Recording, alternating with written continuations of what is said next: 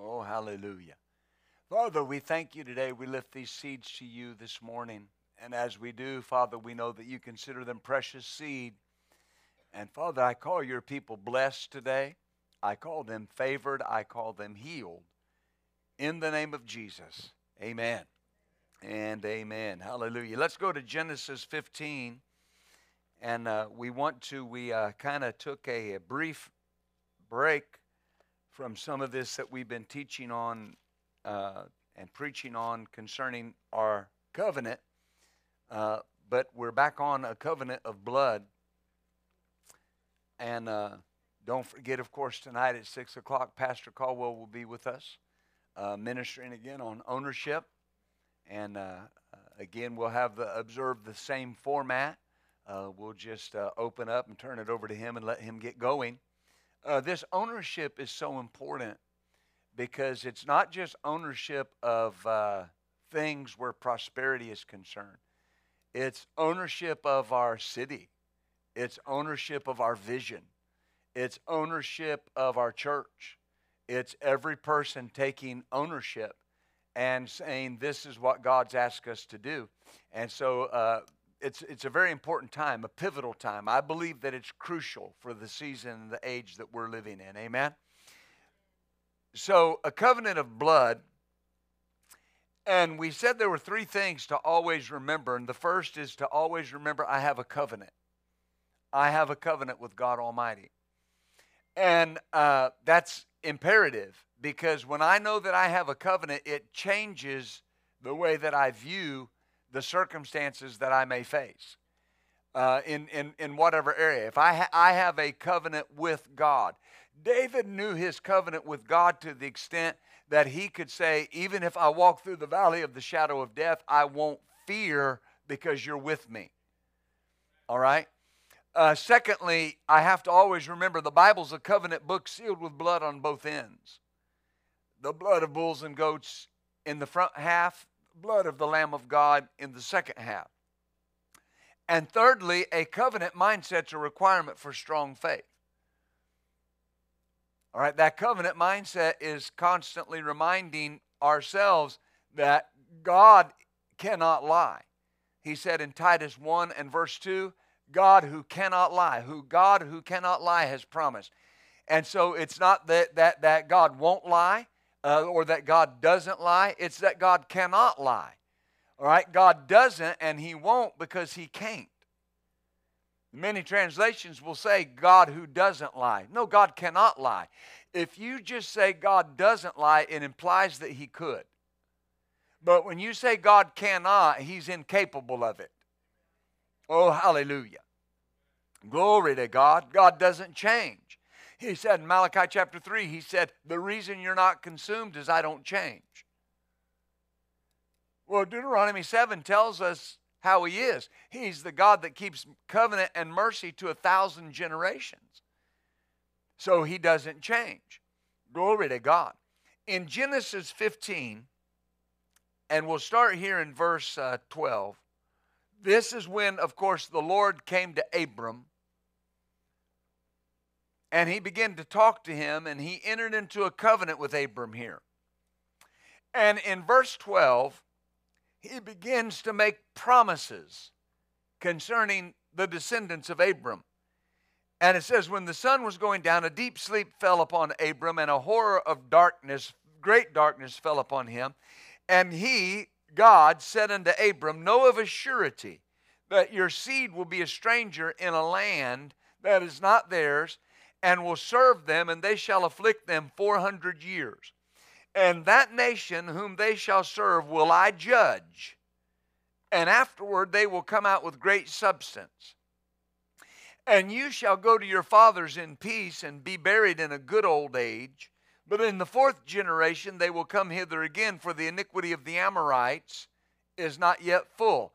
And it came to pass that when the sun went down and it was dark, behold, a smoking furnace and a burning lamp that passed between those pieces.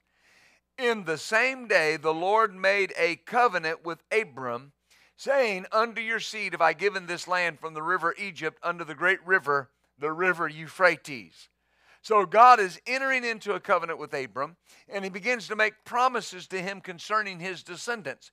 And notice he says, number one, they'll go into bondage for 400 years. They'll go into bondage for 400 years. That nation will afflict them. All right? That nation will keep them in bondage. Afflict is to beat down. It means to browbeat or to deal harshly with. So it's not just physical suffering, it's mental suffering as well. So they not only had to deal with the physical side of this, they had to deal with the mental side. They had to deal with the bondage mentally that comes from this. God had told Abram this. Then he said that he would judge the nation that had them in bondage. Glory to God. Then he said his descendants will come out of bondage with great substance. Well, we know they did that. Psalm 105 says that they came out and there was not one among them that was feeble, and they came out with great prosperity. Glory to God. Then he said they would come back to the land in the 4th generation. And then notice something. God himself then walks through the covenant pieces and makes covenant promises to Abraham. Now this is important where the issue of I have a covenant is concerned, because God did not require Abram to walk through the pieces. Now we see that, and the custom was both partners walked through the pieces. Both partners walked through the pieces and made promises. Generally, that covenant was based on mutual need. One party would enter into a covenant with the other party, and both of those parties had something that the other needed. A farming tribe would enter into a covenant with a warring tribe. So they know how to grow food, they know how to take care of things where agriculture is concerned, but they don't have any weaponry. They don't have an army. They don't have any ability to defend themselves. So they would seek out a group that had the ability to defend themselves. And they would enter into covenant and say, we'll take care of you. We'll meet your agricultural needs. We'll feed your family. We'll take care of you. And all you have to do is protect us. Amen. And the other side would say, we'll protect you. We'll take care of your family. We'll take care of everything militarily. And all you have to do is meet our needs agriculturally. So those were the promises. But then they would also walk through and say what would happen if you broke that covenant.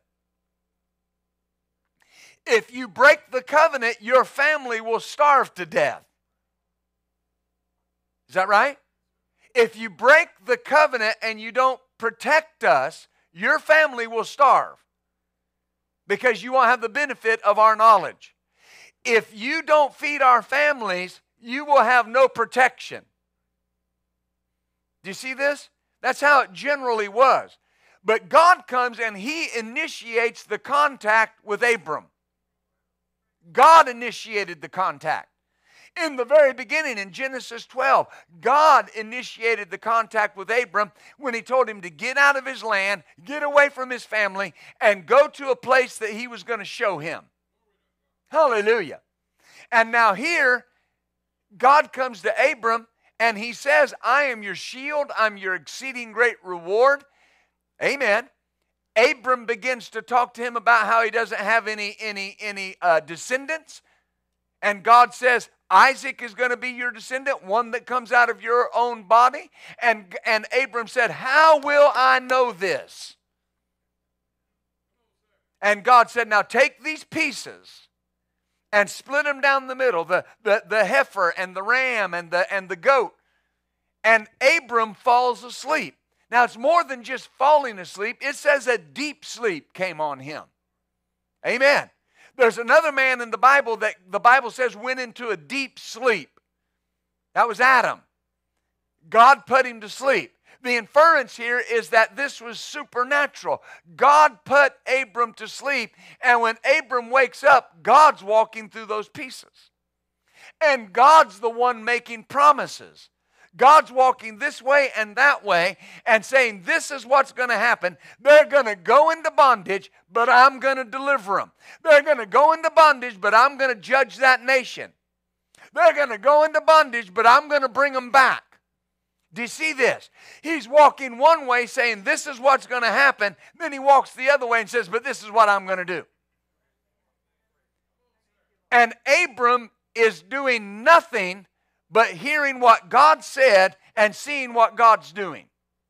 Now this is so important because God did not require Abram to walk through those pieces. Abram was not required to make any promise to God. Oh, hallelujah. God approached Abram. Abram was not the initiator of the covenant. God was. Oh, hallelujah. See, this is a type of our redemption. God was the initiator. God was the one that reached out to us through the blood of Jesus. God was the one that made the way available to us. Our part was faith and obedience. If I believe in my heart and confess with my mouth, I'll be saved. Hallelujah.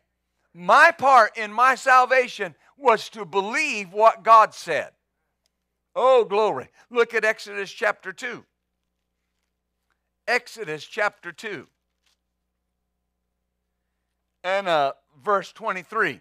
And it came to pass in process of time that the king of Egypt died, and the children of Israel sighed by reason of the bondage, and they cried, and their cry came up unto God by reason of the bondage. And God heard their groaning, and God remembered his covenant with Abraham, with Isaac, and with Jacob. And God looked on the children of Israel, and God had respect unto them, or God knew them. God heard their groaning. Notice, he remembered his covenant, and he had respect to them. He knew them. Based on what? The covenant. The respect was from the covenant. Because we know from reading the scripture that this group of people, this first generation that God delivered, largely did not believe God. At this point in time, they were not believing God. God came to the people of Israel based on the covenant that he made with Abram. He respected them. He knew them through the covenant. Notice, he remembered his covenant. He heard their groaning because he remembered his covenant.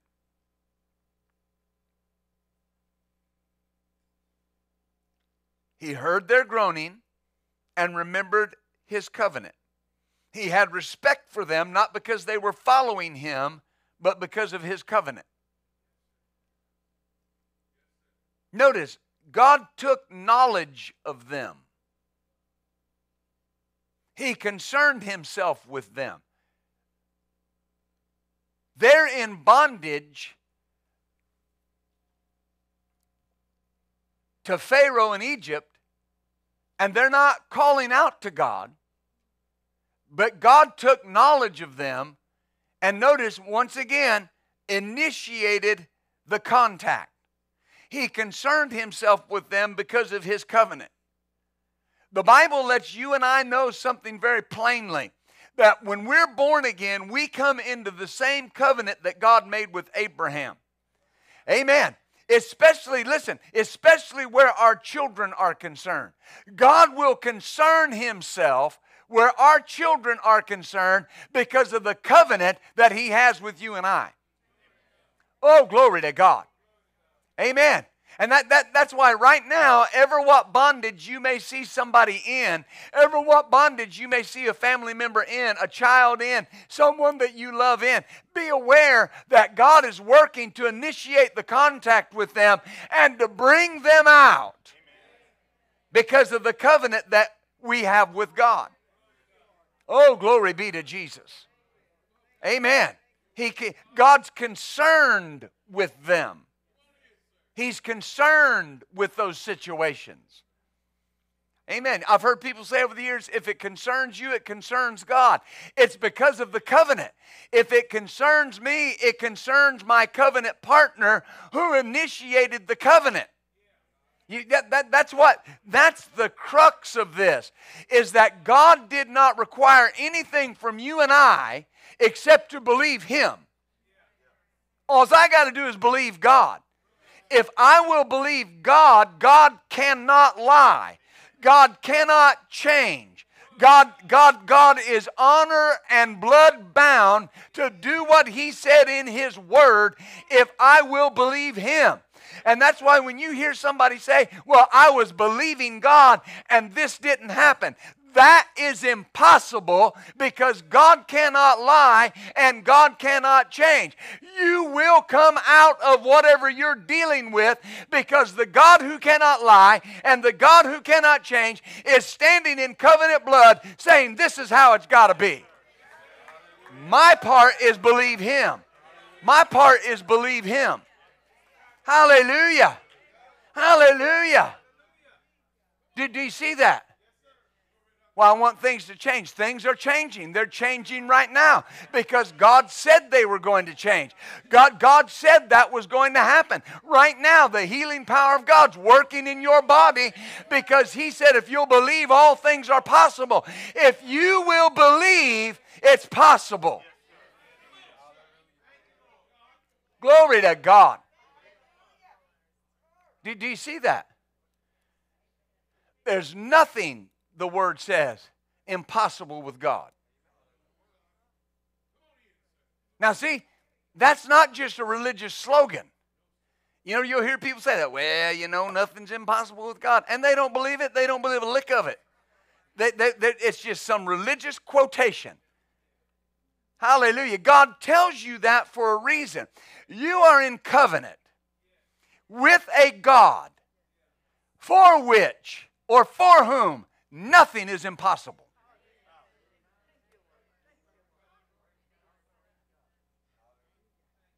There's a reason the Bible tells us the state that Abraham was in and the state Sarah was in, that Abraham had passed the ability to father a child. His body was dead. That Sarah had always been barren, and now not only has she barren, but it's the time of women has passed with her. She's went through menopause. Her body is no longer alive to be able to produce a child, but yet the Bible says that God produced a child through Abraham and Sarah, through one whose body was dead and through another whose womb was dead. It was utterly impossible. It's impossible in the day and age that we live in with all of our advancements, but yet in that day and time, the God that made a covenant with Abraham produced an impossible seed through an impossible union, but God did it. Glory to God. They say impossible, you say I have a covenant. They say it won't work, but I have a covenant. They say it's not going to happen, but I have a covenant. They say you're never going to be better, but I have a covenant. I serve God who gives life to the dead and calls those things that be not as though they were. Amen. They can say it's over. They can say it's dead. They can say it's too long gone. There's nothing you can do about it. But you have a covenant with Almighty God, and it's not over until God says it's over, and God says it's not over till you win. Glory to God. Hallelujah. Glory to God. Hallelujah. Glory to God. I have a covenant. Hallelujah. Hallelujah. I have something sealed in blood. I have something that's stronger than death on my side. Hallelujah. That's so important. And God remembers it. God remembers it. There's things the Bible says God will not remember. But then there's things that God says He always remembers. And He always remembers His covenant. Psalm 89 says, my covenant I will not break, and I won't alter the thing that goes out of my mouth. I won't alter it. I won't change it. I won't shorten it up. God doesn't say one thing today and one thing tomorrow. What God said to you years ago is what God is still saying to you today. He will not break His covenant. He won't. He will not. Glory to God. He told Abram, he said, this is going to go on for 400 years. Actually, it went on for 430 years because Moses got in the way. But nevertheless, it did go as long as God said at least. But notice something. God showed up. God showed up because He said He would show up. I hear people say, well, God said. If God said, bank on it. If God said, write it down. If God said it's going to happen, it's going to happen. Now see, we believe that in the covenant sense. We don't believe that in the religious sense. Well, you know, brother, if God said it, glory to God. Glory. No. When we say it's with a surety, God said it. If God said it, that settles it. I said if God said it, that settles His end of it. My job's to believe it. I say my job's to believe it. If God said you're healed, you're healed. Yeah, but I don't feel healed. That's not the issue. God said you were healed. God said your body was well. God said that sickness was leaving. God said that with His stripes you were healed. If you were, you are. And if you are, you were. God said it. That settles the issue. That settles the issue. Because God said it. And God cannot lie. And God doesn't change. So guess what? I believe God. Hallelujah. Glory to God. That's why the Scripture says it's a familiar verse. But that's why the Apostle Paul wrote, and you remember he said, let God be true and every man a liar. Ha ha ha. Glory to God. See, I have a covenant. What you see is not what counts. It's what God said about my circumstance. Yeah, but it's not changing. Oh, but it is changing because God said it was changing. See, that's elementary, but it's the building blocks of faith. Glory to God. When somebody asks you how you're doing and they know you're facing something physically and they say, how are you today? And you say, healed, blessed, doing fine, thank the Lord. And they look at you like a poor, pitiful person. Oh, I just feel bad for them. They're just staying positive. We're not staying positive. We're keeping our mind stayed on the covenant that we have with the Almighty God who said, I am the Lord that heals you. I will take sickness from your midst, and not only will I take it, I'll take it and I'll keep it away from you. It will not come near you. Not one disease will come near you. That's what I believe. Hallelujah. Glory. Amen. Glory to God. Yeah, but Pastor, I dealt with that. Yeah, but you're well now because He took it. He took it. He took it. And it's not coming back. I have a covenant. Glory to God. Glory to God. Glory to God. I have a covenant with Almighty God. See, we're going to get into this in a moment. God, we'll read it in a moment. The Bible says that God did not reveal Himself to Abraham as Jehovah. That's the redemptive name of God. He revealed Himself to Abram and Abraham as El Shaddai, the Almighty God. Because he needed to believe God was mighty enough to do what He was promising him. That's how He revealed Himself. But he told Moses, he said, I've not revealed myself to Israel as Jehovah, or to Abram as Jehovah. But I'm going to reveal myself to these people as Jehovah, the redemptive name of God. They need to know that the God they're in covenant with can not only do great things, I will redeem them. I will buy them back. I'll bring them out of slavery. I'll pay the price. I'll initiate the contact, and I'll bring them out. Glory be to God.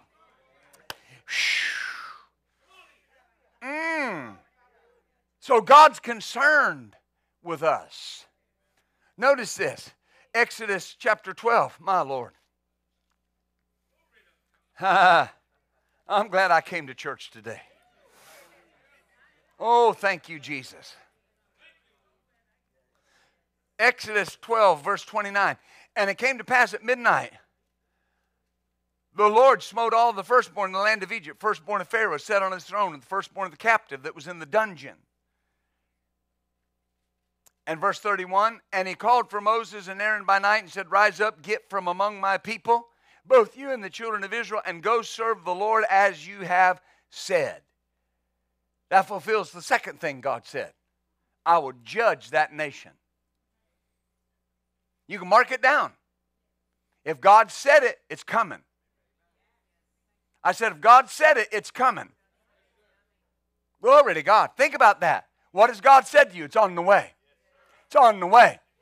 It's working right now. Right now it's working. Right now things are shifting.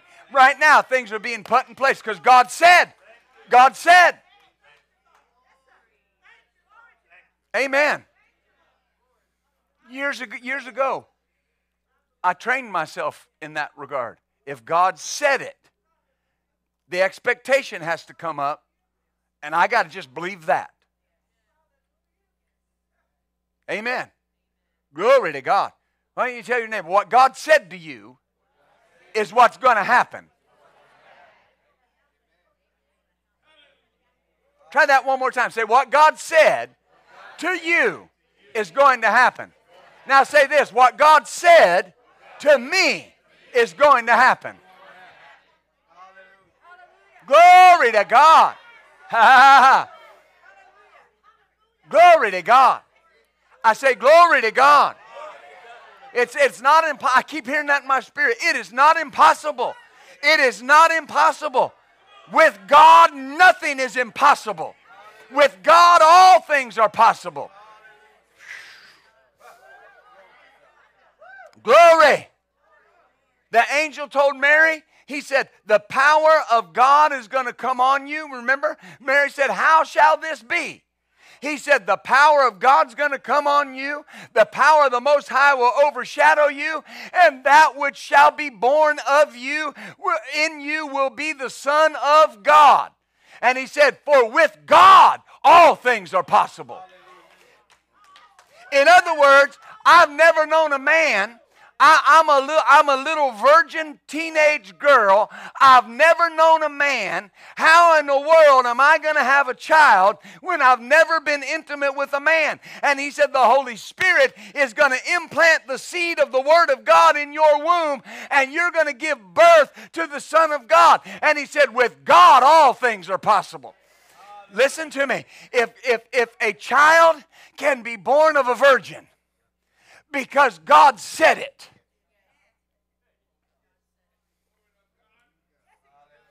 That's impossible. It's impossible for a virgin to have a child. It's a physical impossibility. It cannot happen.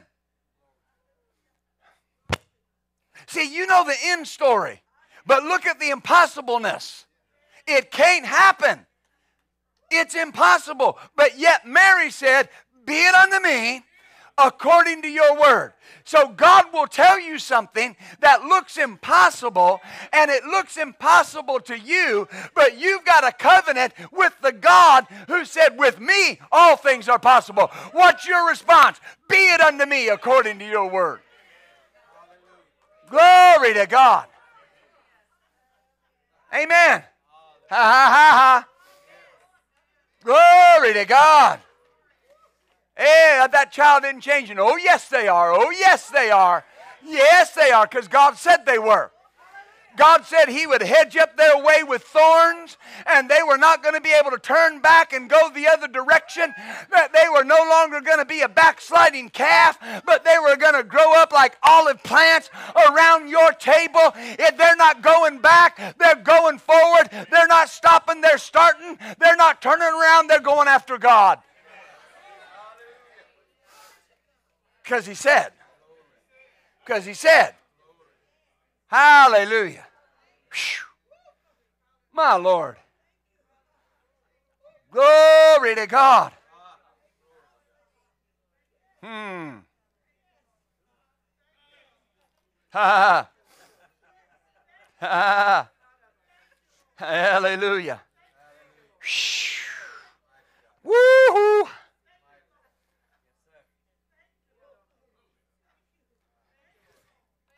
If I believe it has to happen, it cannot not happen because of the conditions in the Word.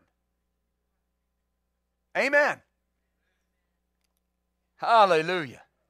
Joshua 4:19. Notice this. And the people came up out of Jordan on the 10th day of the first month and encamped in Gilgal in the east border of Jericho. Now, there's a lot more before that, but I want you to see, this fulfills the third thing God said. When they crossed over the Jordan, they were back in the land that God promised them. God promised. And here they are. Look, it took 40 years. Why did God deal with them? Why did God show them mercy? That first group. Because He said, I want to keep my word to you. You got to believe me. What would they never do? Believe Him. Hebrews 4 says they could not enter in because of unbelief. Hallelujah. Over and over again through this passage, it tells us about the God who stopped up the rivers, who brought water out of a rock, who defeated all the kings on Og and all these other men that were so powerful and so strong. And He says, I just made bare my right arm. Hallelujah. And look what I did. And brought them into the land. There's a parallel here to the New Testament believer. Galatians chapter 3. Oh, hallelujah. I'm telling you, you just need to get your place ready.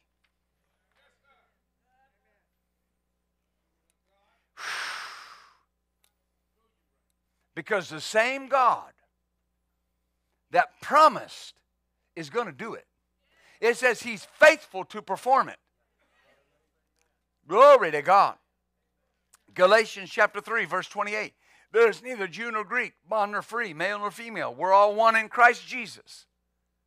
And if you're Christ, then are you Abraham's seed and heirs according to the promise. It says if you belong to Christ, the Amplified, are in Him, who is Abraham's seed, then you're Abraham's offspring and spiritual heirs according to the promise, according to the covenant.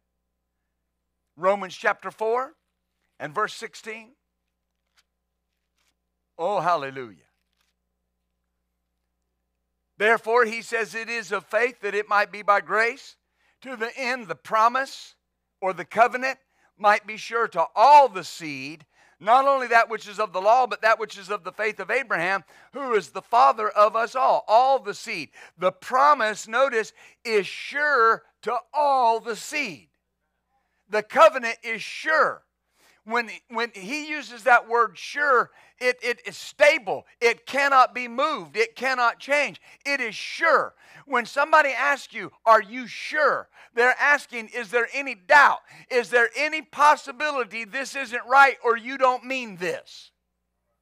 And if you say, nope, I'm sure. If you tell me I'm sure I'm going to be there, I'm looking for you. Because you said you were sure. Amen. And you know, right? And if somebody says, I'm sure I'm going to do this, and then they don't do it, you say, well, I thought you were sure. God is never asked that question. I thought you were sure. If God said, I'm sure, write it down. Settle it. That's how it is. Amen. It's sure unto all the seed. We are Abraham's descendants by faith. The same covenant God made with Abraham applies to us. God's covenant with Abraham is the basis of our relationship with God. Everything Christ did was in response to that covenant.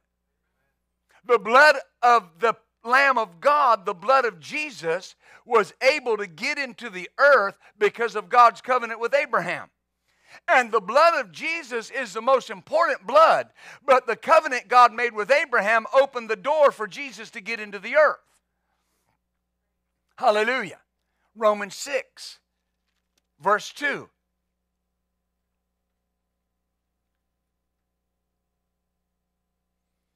Oh, hallelujah. I'm sorry, I said Romans 6, Exodus 6. I want you to see this parallel. Am I helping you today?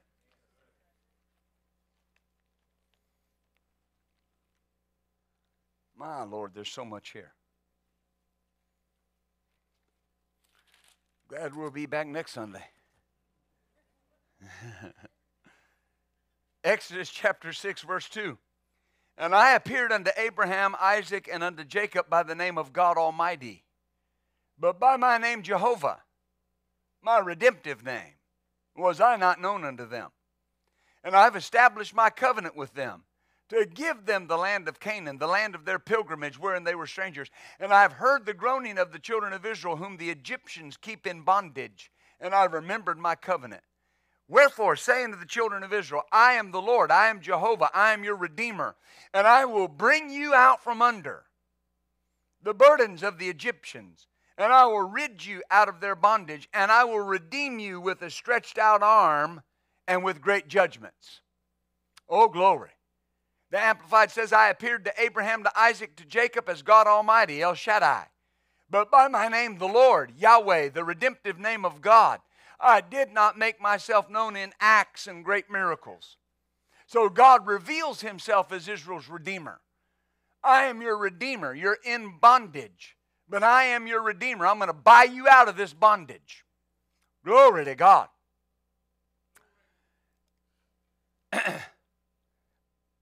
Egypt is a type of our life before Christ, a place of bondage to sin. Everywhere you read in the scripture, Egypt is a type of your life before Christ. Pharaoh is a type of the devil, keeping you in bondage, keeping you in that place. But notice in Romans 6,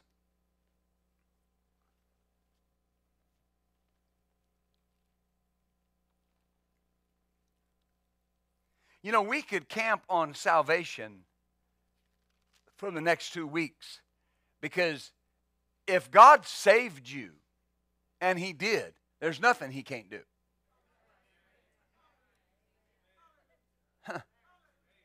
The greatest demonstration of God's power ever was when he saved you.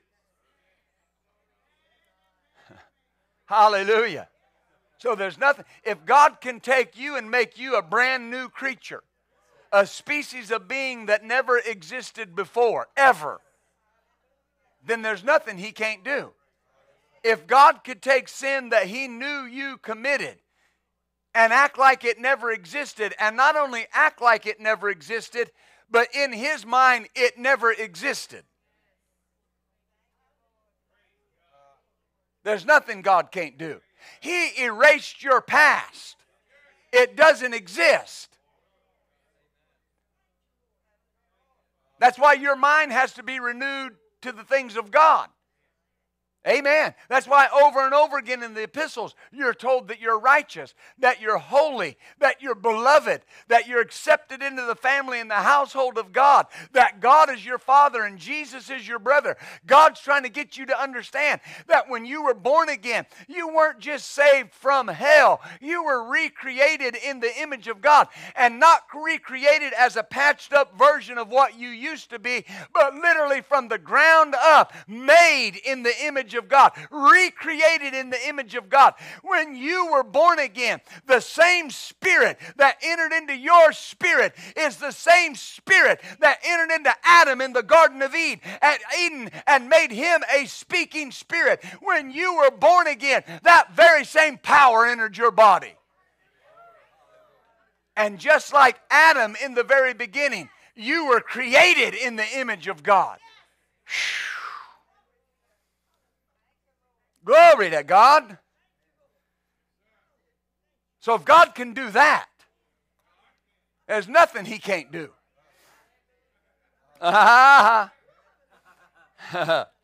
Romans 6, verse 17. But God be thanked that you were the servants of sin, but you've obeyed from the heart that form of doctrine which was delivered you. Being then made free from sin, you became the servants of righteousness. Notice, we were the servants of sin. We had no choice. Had no choice.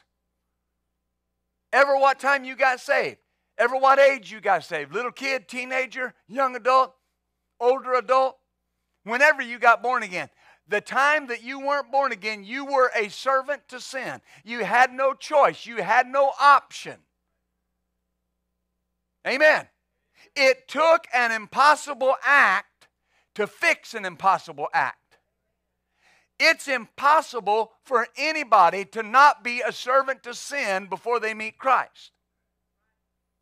Well, I know that guy, he's very moral. He might be very moral, but he's still in bondage to sin. Because every person is a sinner until they meet Jesus. And then once they meet Jesus, He does the impossible. He changes them from sinner to saint.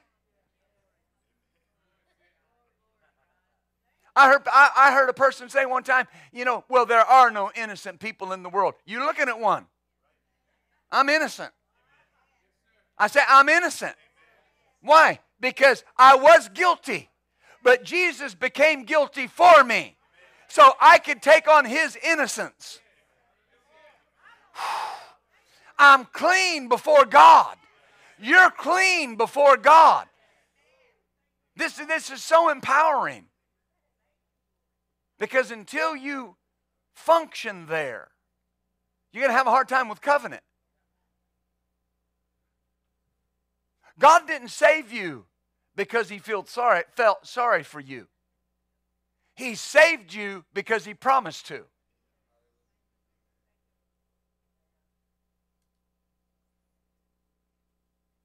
Well, Pastor, how can you say that? Because, listen, do you feel sorry for somebody that brings their retribution on themselves?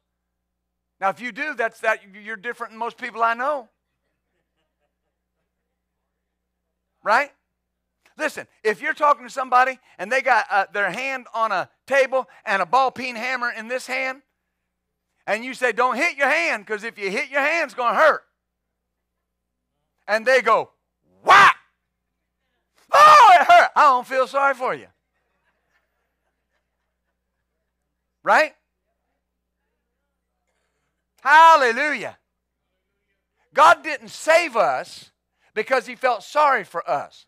He saved us because He promised us.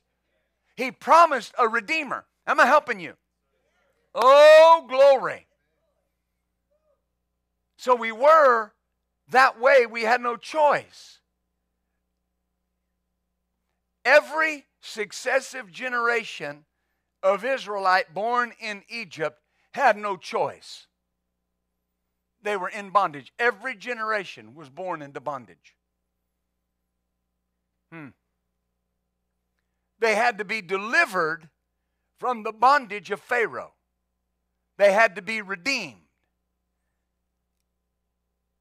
And it required the enactment of a covenant promise to see it happen.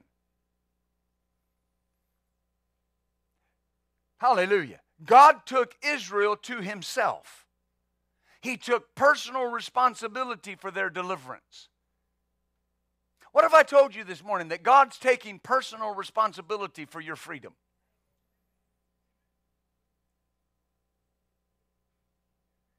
Hallelujah. God's dealing with it personally.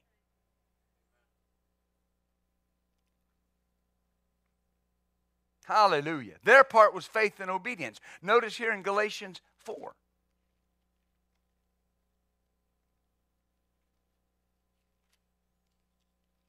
I'm so glad.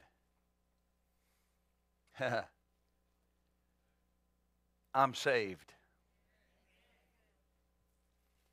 Galatians chapter 4, verse 3. Even so, when we were children, we were in bondage under the elements of the world.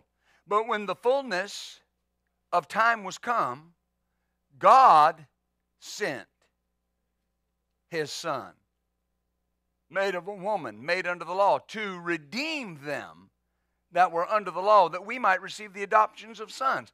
Now notice this again. God sent his Son. God sent. God initiated the action. God started it. God did it. Do you see this? Now some of this can seem elementary, but somewhere as we progress in, many people in their relationship with God, they think somehow God's changed.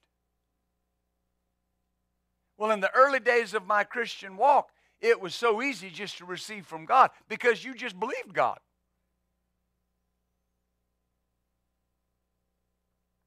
There are people you know and I know that it took the church they're a part of years to talk them into not believing God. Because what they hear, messages like this, well, you know, when you pray and you ask the Lord, there's 3 possible answers. Yes, no, and wait.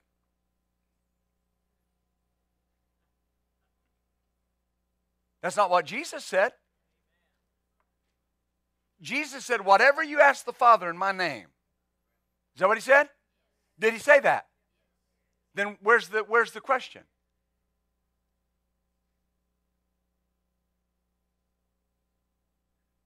God is still the initiator.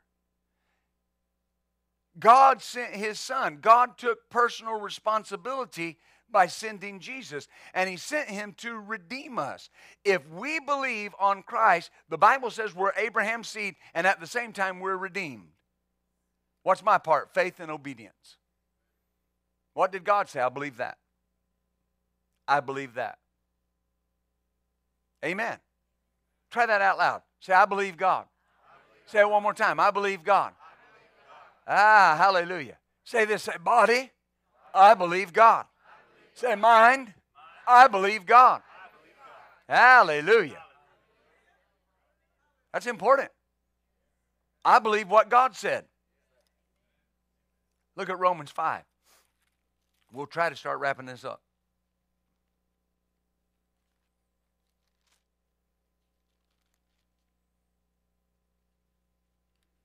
Oh, glory. See, he sent him to redeem us. Romans 5, verse 7. For scarcely for a righteous man will one die. Peradventure, for a good man, some would even dare to die. But God commends, or God proves, or God shows his love toward us in that while we were yet sinners, Christ died for us. Now notice this. God commends, Christ died. God proved, God showed his love toward us in that while we were yet sinners. One translation says, when we were still of no use to him whatsoever. God sent Jesus, notice, to die for us. Now why is that important? He's initiating the contact. You'll hear people, they'll testify, and they'll say, I'm so glad I found the Lord. No, you didn't. He wasn't lost. The Lord found us. The Lord initiated the contact with us. The Bible says that you can't be saved if the Spirit doesn't draw you. Why does the Spirit draw us? Because we have a covenant with Almighty God. Every person, now listen, hear me when I say this. Don't misunderstand what I'm about to say. In God's mind, every person has access to that covenant. They have to believe. Right? So everybody on this planet will be dealt with at some point in time, maybe numerous times, to get born again. Because God has a covenant. He said that He would pour out His Spirit up on all flesh. It's important. So it's there. It's available. My response to it is the key. Now, we're born again. Our response to what God promised us and said to us is the key. What did God say? If God said it, that settles the issue. Why? Because we've seen numerous times today, God initiates the contact. God is so sure of His word that He comes to you and makes promises to you.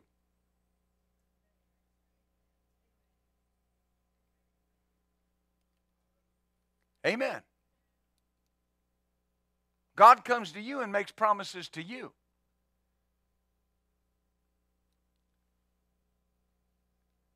Israel was still in bondage when God came to them. We were sinners when God proved His love for us by sending Jesus to die for us and redeem us. They were not following God, but because of His covenant, He came to deliver Israel. We were not following God, but because of His covenant, He sent Jesus to redeem us. Hallelujah. And according to the Scripture, that word is sure. It's steadfast. It's unmovable. It's eternal. Hallelujah. Because of the covenant that we have with God. Thank you, Father. If He would initiate the contact with us when we were still living our life our way, doing what we wanted to do, there's nothing He won't do. The Scripture says this. It says, if God did not spare His own Son, but delivered Him up for us all, how shall He not also with Him freely give us all things? Now think about that. Did He withhold Jesus? What's that? No. Then there's nothing He won't withhold. If He won't withhold Jesus, there's nothing He won't withhold. And the Scripture says this. It says, who will lay anything to the charge of God's elect? He calls you His elect. He elected you. That's not election like a lot of people preach, and there's just a few that God's going to elect. Everybody has been elected by God to be a candidate for salvation. Everybody. Everybody that's born again is God's elect. Everybody that's not born again has the potential to be God's elect. God wants them all saved. Glory to God.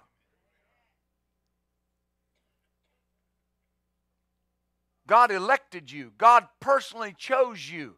God came into your situation, ever what it was, and physically, personally made contact with you because of His promise. Well, if God physically, personally made contact with you, He'll physically, personally make contact with the people you're believing for. Glory to God. I say glory to God. We're in a season in the earth today where there's an army of God moving in the house of the Lord, moving in the body of Christ to make Jesus Lord. Amen. Hallelujah. Just the other night in Tulsa, Oklahoma, in Mario Murillo's crusade, 3,000 people born again. I have a good friend that lives there, and they went to the meetings. They said the first night we were there, and they said there were so many people that came to the altar that the workers couldn't even get there to help them. And they said, I went back the second night, and I thought, well, you know, everybody in Tulsa got saved last night, so how many will be there tonight? And again, a full altar, over 3,000 people born again. We're in this season where we got to stay focused on what the Father's focused on. And the Father's focused on the harvest. The Father's not focused on the political climate. He's not focused on the economy. He's not focused on Republican or Democrat. He's focused on the harvest. I got to busy myself with what the Father's, what He thinks is important. And that's why all of us, we have to evaluate the things in our lives. Lord, when Jesus said in the book of Luke, He said, the harvest is great, but the laborers are few. Very often we just think numbers. Well, it does. It means the harvest is great. It's large. There's much. But He said the laborers are few. And I found out something about that word few. It can mean relatively small, but it also means this, in intensity or determination. The laborers have no intensity about the harvest. You know, if Jesus saved you, you're going to heaven. But I have a responsibility as a believer to my neighborhood, to those people on my job. It's not a coincidence you work where you work, or that you live where you live. What God thinks is important is what I have to think is important. And I'm in this process that I have been in for some time. Lord, I'm evaluating these things because whatever is going to take away from my intensity, what God has asked you to do with your life right now in this season, that's the most important thing. You can get sidetracked in any number of things. But if I believe God's called me to do something, if I believe that there's a call on my life, not just preaching, teaching, things of that nature, anything that God's called you to do, it's the season in the earth and it's the season on God's timetable to say, I'm going to get busy with what God wants me to do.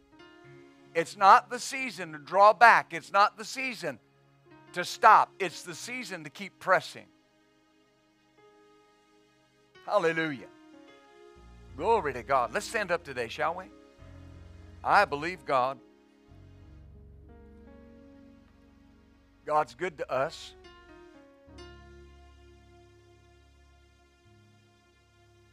You know, if you'd bow your heads with me very quickly this morning,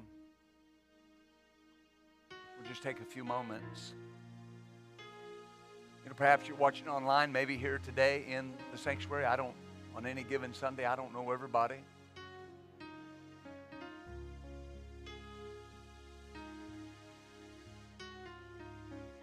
But you may be here and you may not be where you need to be with the Lord.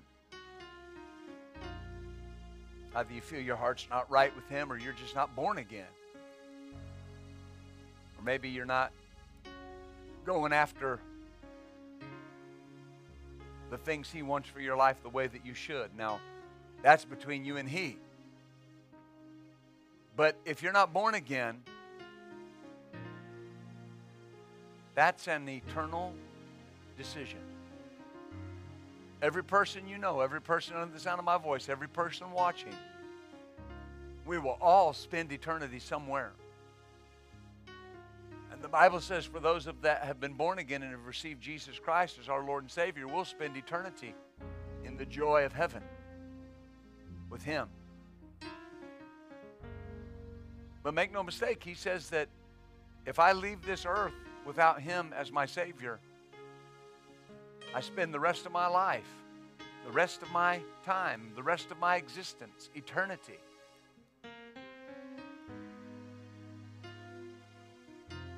in a place called hell that was never created for human beings.